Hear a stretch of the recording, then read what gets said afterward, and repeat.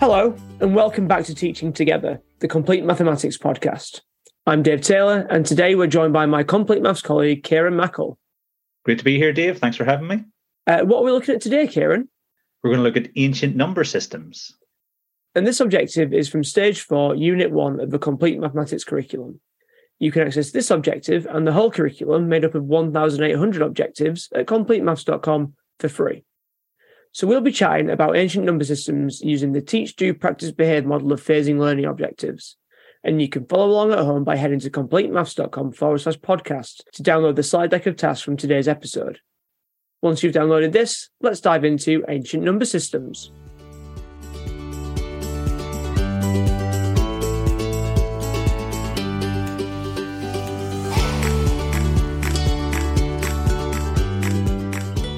Before we teach pupils a new idea, we must be sure that we're doing the right maths at the right level. If we're not and it's too easy, we run the risk of boring pupils, but if it's too hard, we run the risk of developing the idea that maths isn't for everyone, and we know that everyone can learn maths well. We can check that we're doing the right maths by assessing prerequisite knowledge. So Kieran, tell us about the prerequisites and how you might go about testing these in your classroom. So I think with the prerequisites, you've got an understanding of Roman numerals and also place value to 4 digits. And I don't think there's any point, or certainly very little point, in going near this if pupils don't have a solid understanding of place value in base 10. I think 4 digits is probably the upper limit of reasonable comprehension. Richard Dawkins always says this thing about humans find it difficult to understand numbers beyond their immediate experience. For instance, we've been alive somewhere between 30 and 40 years. And so that's the distance we can judge. Yeah. Anything further than that seems a whole long way away. And I think it's probably the same with 1,000. You can see a couple of thousand in a football stadium, but if you look at tens of thousands, hundreds of thousands, you find it pretty difficult to distinguish. So it's really important that you've got 4-digit place value, because I think that's almost like the upper boundary of our comprehension.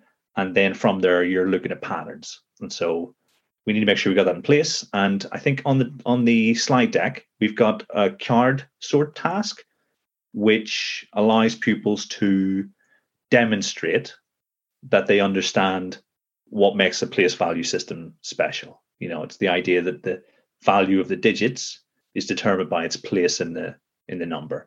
And so by manipulating that kind of task, I think we've gone for create the largest number possible. You're looking at the smallest number possible. You could give boundaries to say, okay, find me a number between 2 and 5,000. Anything that shows that they know that when they move the cards, there's quite a significant change to the value of the digits. So that's where I would start there. I mean, do you guys see that in year 7, year 8? Yeah, I've got 2 year 7 classes this year, and I do find that they have quite a good understanding of place value up to 1,000. Anything beyond that is, you kind of just throw in stuff and hope it sticks in some cases. Like the number 357,412 means nothing to pupils. It's just a 3, 5, 7, 4, 1, and a 2 in any real order, and that could be in any order, and they don't seem significantly different to them. Yeah, I think that's probably why things like standard form are quite tricky for pupils, because you're working with either really large or really small numbers, in my limited experience of standard form. And so when you're missing that kind of understanding of the place value system, I think you're going to struggle as you go further into the extremities that you explore in secondary maths. Yeah, so the larger numbers is in a form of, your 10 to the power of 8s and 10 to the power of 9s. They're not significantly different. That's just a 1 difference, where actually they're 10 times greater. But also at the other end, like your 0.0057 isn't significantly different to 0.00057. It's just an extra 0. And to me, 0 has no value. So they're kind of the same. I know that they're not, but they're kind of the same, is what I expect many 11-year-olds will have the idea of. Yeah, it makes a lot of sense. So you can see why it's really important that they do grasp this, around about the age of 9 or 10, because it has a big impact the rest of the way through school. The other one is Roman numerals, and it's a prerequisite, perhaps largely because it's the number system that features in the primary national curriculum for mathematics. It was one of the really controversial statements whenever the curriculum was changed in 2012. The draft was, so we've been using it since 2014, and it seemed as if it was just there because people had thought that it's in the end of the BBC. You've said this to me before, or it's it's on sort of really old grandfather clocks and that kind of thing. But actually, what it allows you to do is to support your pupils in developing an understanding of the distinction between an additive system and a place value system. And then when you've sort of established that, then you can explore this hinterland that we're sort of going to go to today. Because I think what we are looking at in this objective is hinterland. It's not fundamental to your success in mathematics, but if you're furnished with the knowledge that's encompassed in it, then you're going to have a much broader understanding and a much richer understanding of the mathematics that you engage with. Yeah, so we've checked these prerequisites and we know pupils are ready to learn the new idea, so we're ready to teach. I'm going to lean heavily on you here, Kieran, because I'm secondary teacher and this isn't anything that we really look at because, like you say, it's not going to impact on mathematical success. But in the teach phase, the idea is entirely novel to pupils, though only just beyond their current level of understanding. The teacher shares key facts and uses metaphor and model to explain and describe so that pupils can meaning make and form connections with their current schema. So, Kieran, how are we going to introduce ancient number systems to our pupils? We have to be very careful when introducing ancient number systems, particularly when they're beyond the scope of our own knowledge. I think, because there are some number systems I would never dream of trying to introduce to pupils because I just don't know enough about them. If we think about the idea that old isn't necessarily worse, we've spoken before about how, the Egyptian Empire spanned roughly 3,000 years, I think. Someone will correct me if I'm wrong. And within that time period, and even before and after, you had number systems evolving separate from each other, and it wasn't a linear trajectory. So a number system in one time period may have been more or less effective than a number system in another time period. And to say that the Egyptian hieroglyphs that we're going to talk about encompass all of the number systems that existed within within ancient Egypt, I think would be, is something that we have to try and avoid. So people can't think these hieroglyphs were the only things that were used to represent numeric values. And so, I think a lot of sort of care taken to be culturally sensitive and historically sensitive. It's not a case that we're here as a result of the work of 15th, 16th century clerics and the mathematics that they devised in Western Europe during those centuries. When I'm introducing ancient number systems, I'm thinking about, okay, there has been rich mathematics across the story of humanity. And so we need to appreciate that. That's my starting point. Even with the Romans, I'm pretty certain, although 0 was one of the shortcomings, they did add something called nulla to represent that later on in the span of the Roman Empire. And so I'm always thinking, do I really understand the cultural connotations of what I'm exploring? We then take our number system and compare it directly to similar systems. On the slides, you'll see hieroglyphs are compared with Roman numerals. And so we should have the prerequisite understanding of Roman numerals and how it worked, or how they worked. And then, okay, well, let's compare that to a similar additive system, but not a precisely identical additive system, and you're prodding for differences between those. I think, the main difference that's highlighted on the slide is the idea that, you've got this subtraction principle, whereas the Egyptian hieroglyphs were simply additive in terms of addition, if that makes sense. Yeah, absolutely. And the thing that strikes me here is that there are so many rich sort of stories and that cultural capital that we can be adding to people's experiences of school when we look at ancient number systems. I mean, Egyptian hieroglyphs I guess they're based on what was around at the time, right? So what was quite common in life. So you've got your single stroke being 1, the cattle hobble being 10, coil or a rope being 100, lotus or a water lily being 1,000, bent finger is 10,000, and then a tadpole represents 100,000, and then hair being 1,000,000. And I don't have much knowledge here, Kieran. Do you have any greater understanding to share there? Yeah, I think it's possibly beyond my comprehension, because I've seen the Eye of Horus, which is an ancient vehicle, as well as I think a spiritual and religious icon.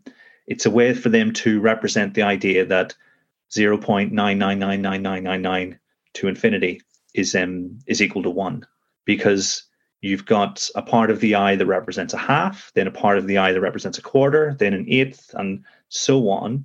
And so this image of an eye, to the ancient Egyptians at that time, represented this really complex mathematical idea. I think you'll find in the basin of the Nile, there was some really complex maths developed because of the taxation system. And I think a lot of the maths that we would recognize in reference to circles came from the way they measured the space to be taxed. So for instance, if they're growing crops, they would have a stick in the middle. You would have a rope, and then that rope would demonstrate the sort of circumference of your area. So I think it was very much practical, like you said. Those images are images that they're encountering all the time, and so you've almost got this. Did the mathematics come from practical need, which quite often technological advancements do, or did they suit their lives to match the mathematics that they had? And so it's interesting, because you had these massive libraries across ancient civilizations, which sort of, like I said, brought this really rich exploration of our universe, to those who were interested in being learned at the time. Yeah, and I'm absolutely blown away by how much there actually is here. We spoke before we recorded about how different schools could take on different number systems. So slide 4 looks at Egyptian hieroglyphs. What other number systems might other primary schools look at? So I think it's a requirement that you study one ancient civilization as a minimum.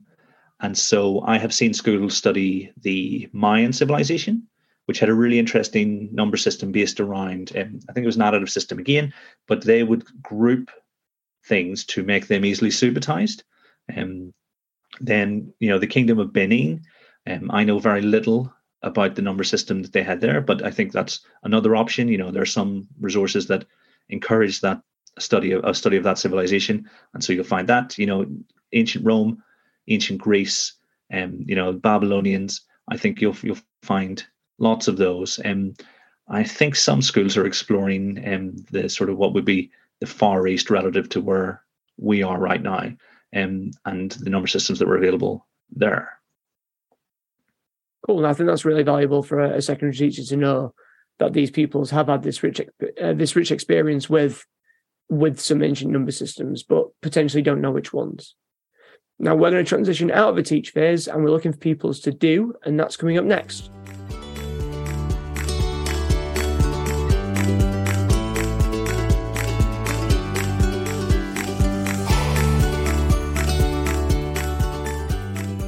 Now that we've talked about the teach phase, let's talk about do. In the do phase, pupils are simply replicating what they've been shown, and in most cases, this is likely to be a procedure which leads to a solution. The do phase complements the teach phase by allowing pupils to develop confidence and fluency in working with the new procedure.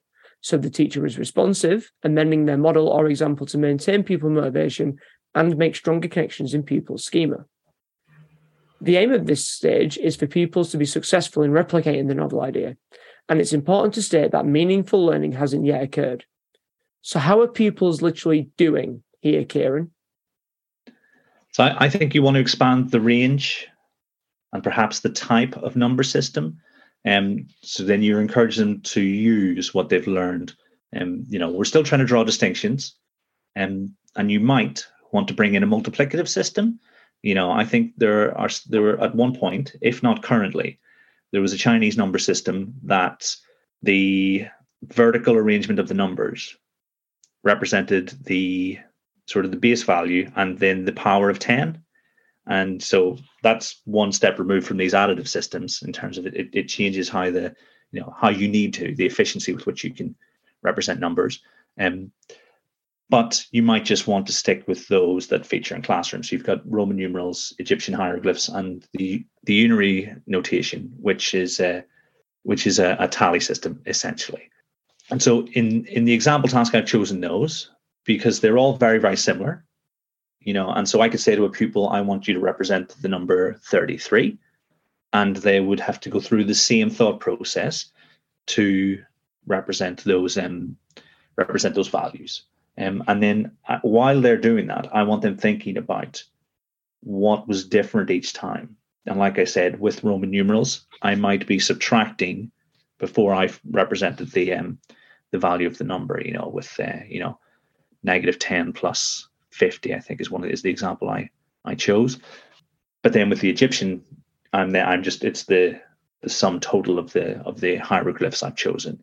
And so it looks like they're just representing numeric values, but what we're doing is we're checking for understanding before we can go even deeper into it. Because I think being able to manipulate the systems once you have developed an understanding of how they work, I think then allows you to draw some pretty profound distinctions, I think. So that's what I would do. I would expand the range, and then ask pupils to interact with the mathematics itself in the same way they would with base 10.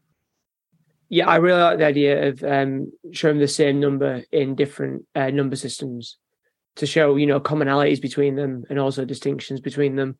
I do think that'll really increase understanding before they then go into the practice phase. So having worked through Teach and Do, pupils have developed fluency with this new idea, and we're going to segue into the practice phase.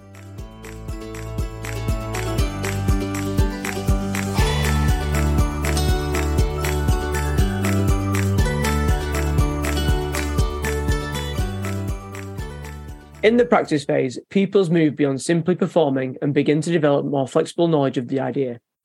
Unfortunately, it's quite common that a maths lesson doesn't get this far. Pupils tend to perform with a new idea, but don't form connections between the novel idea and their existing schema, and this affects retention in the long term. Through Teach and Do, pupils are now fluent with ancient number systems, so we're now directing their attention to underlying structures, relationships, and principles, bringing about strong connections with prior knowledge. We're looking for a well-structured and intelligently designed task that will aid pupils in forming links with their existing schema. So, Kieran, what kind of activity might the teacher use here? For me, at this point, you're looking for an all-out analysis. And one of the things I've been trying to do the whole way through this episode is not to assign value judgments, because I think base 10 across modern culture is a bit of a mess, and it's not consistent. When we describe numbers in English, when we're in that period between 11 and 19, that could be so much more streamlined. And the way we describe fractions could also be improved too. So, we're drawing attention to the idea that base 10 isn't being held up here as the perfect system, but we're going to look at the strengths and weaknesses from an arithmetic or mathematical position, because some systems will lend themselves to different things really well. And we talked about the impact that life at the time had on a number system. What was the purpose of the number system's development?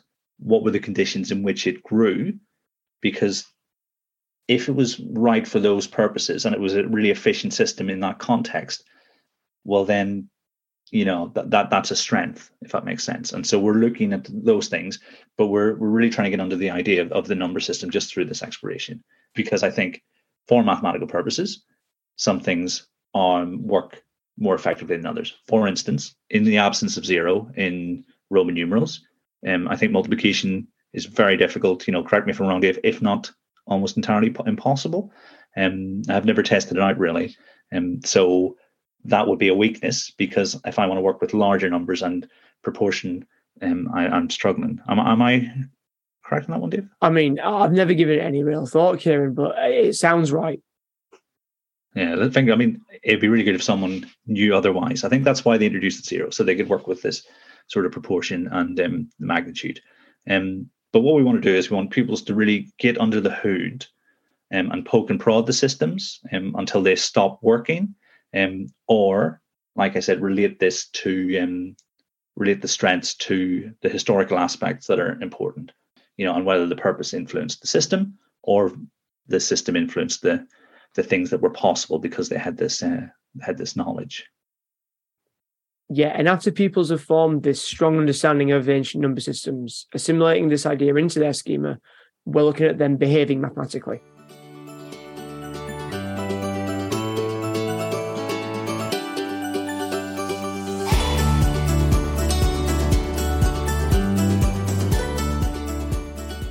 In order to develop mathematicians, this phase is the most important of all.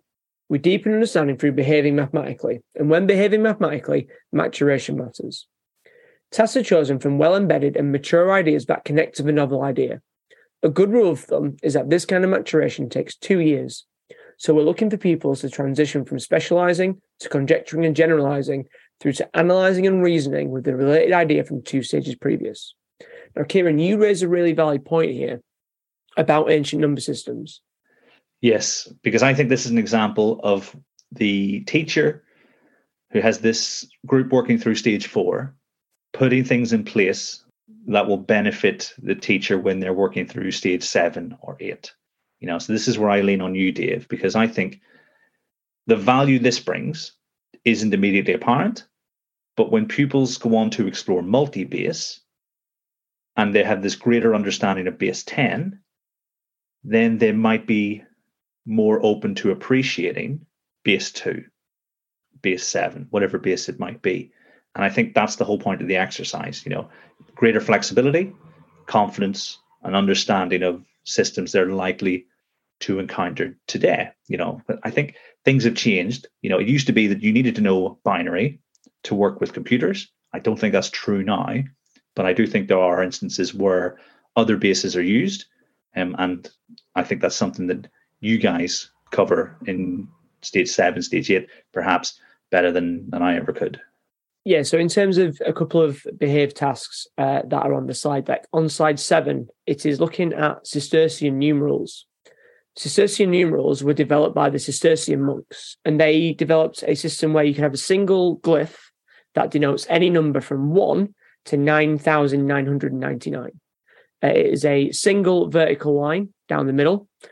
And then it's basically the same shape in the top right, top left, bottom right, and bottom left. This is available as something that you can press and change numbers on mathspot.com. And if you click on the image on the slide deck, it'll take you straight to that page, which I believe was coded by Charlotte, friend of Teaching Together. This is something that I have used in class, and it kind of helps pupils to develop that understanding of place value up to 4 digits, because they're then having to understand what the first 4, for example, in 4,513 means. Well, it means 4,000. And then I've got to find 4,000 from the image on the right on the slide deck, and then draw that little diagonal line coming down to the bottom left. And this has been really powerful with year 7s specifically, but also I've used this with year 10s to show how other cultures can display numbers.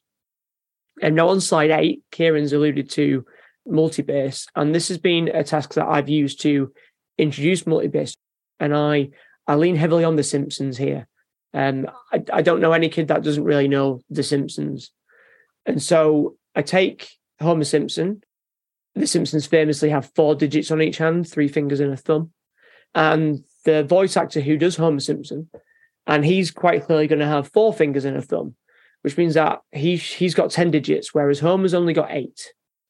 And in the Simon Singh book, The Simpsons and Their Mathematical Secrets, there's a bit about how the Simpsons work in base 10 when it comes to numbers, but they really shouldn't, because they only have 8 digits. And therefore, the question who is correct, that's on slide 8, the answer is actually both of them are, because Dan Castellaneta has 10 digits, whereas Homer has 8. So Homer using a base 8 system makes sense. And the voice actor using a base 10 system also makes sense. Kieran, have you read that book?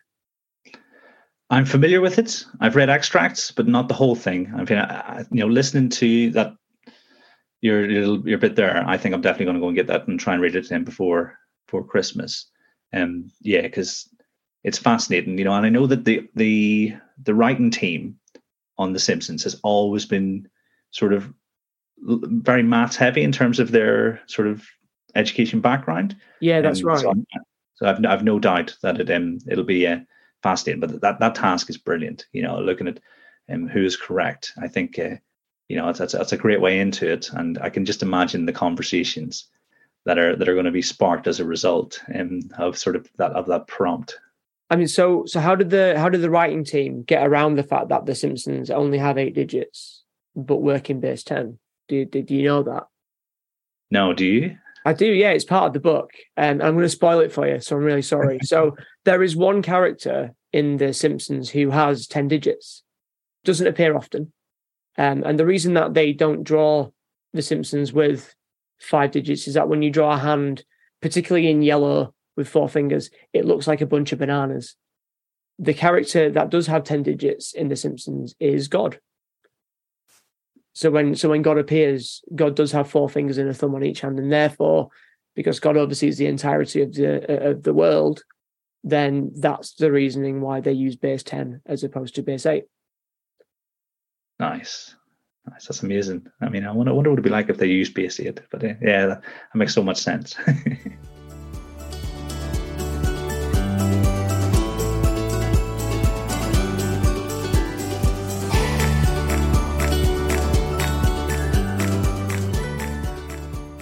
Well, that's it for this episode of Teaching Together. Remember that you can check out the entire curriculum for free at completemaths.com. That's over 1,800 objectives from counting to calculus. We hope that you've taken a lot from this episode, and if you have any questions, comments, or thoughts, don't hesitate to get in touch on Twitter. My handle is @TaylorDA01. And mine is @Kieran_M_Ed. And you can get in touch with the Complete Maths team on @LaSalleEd. Or we're available on email. I'm Dave at completemaths.com. And I'm Kieran at completemaths.com. If you've enjoyed this podcast, please leave a review on your chosen podcast provider. And please feel free to pass the pod to both colleagues and friends so that we can all improve our teaching together. Until next time, take care.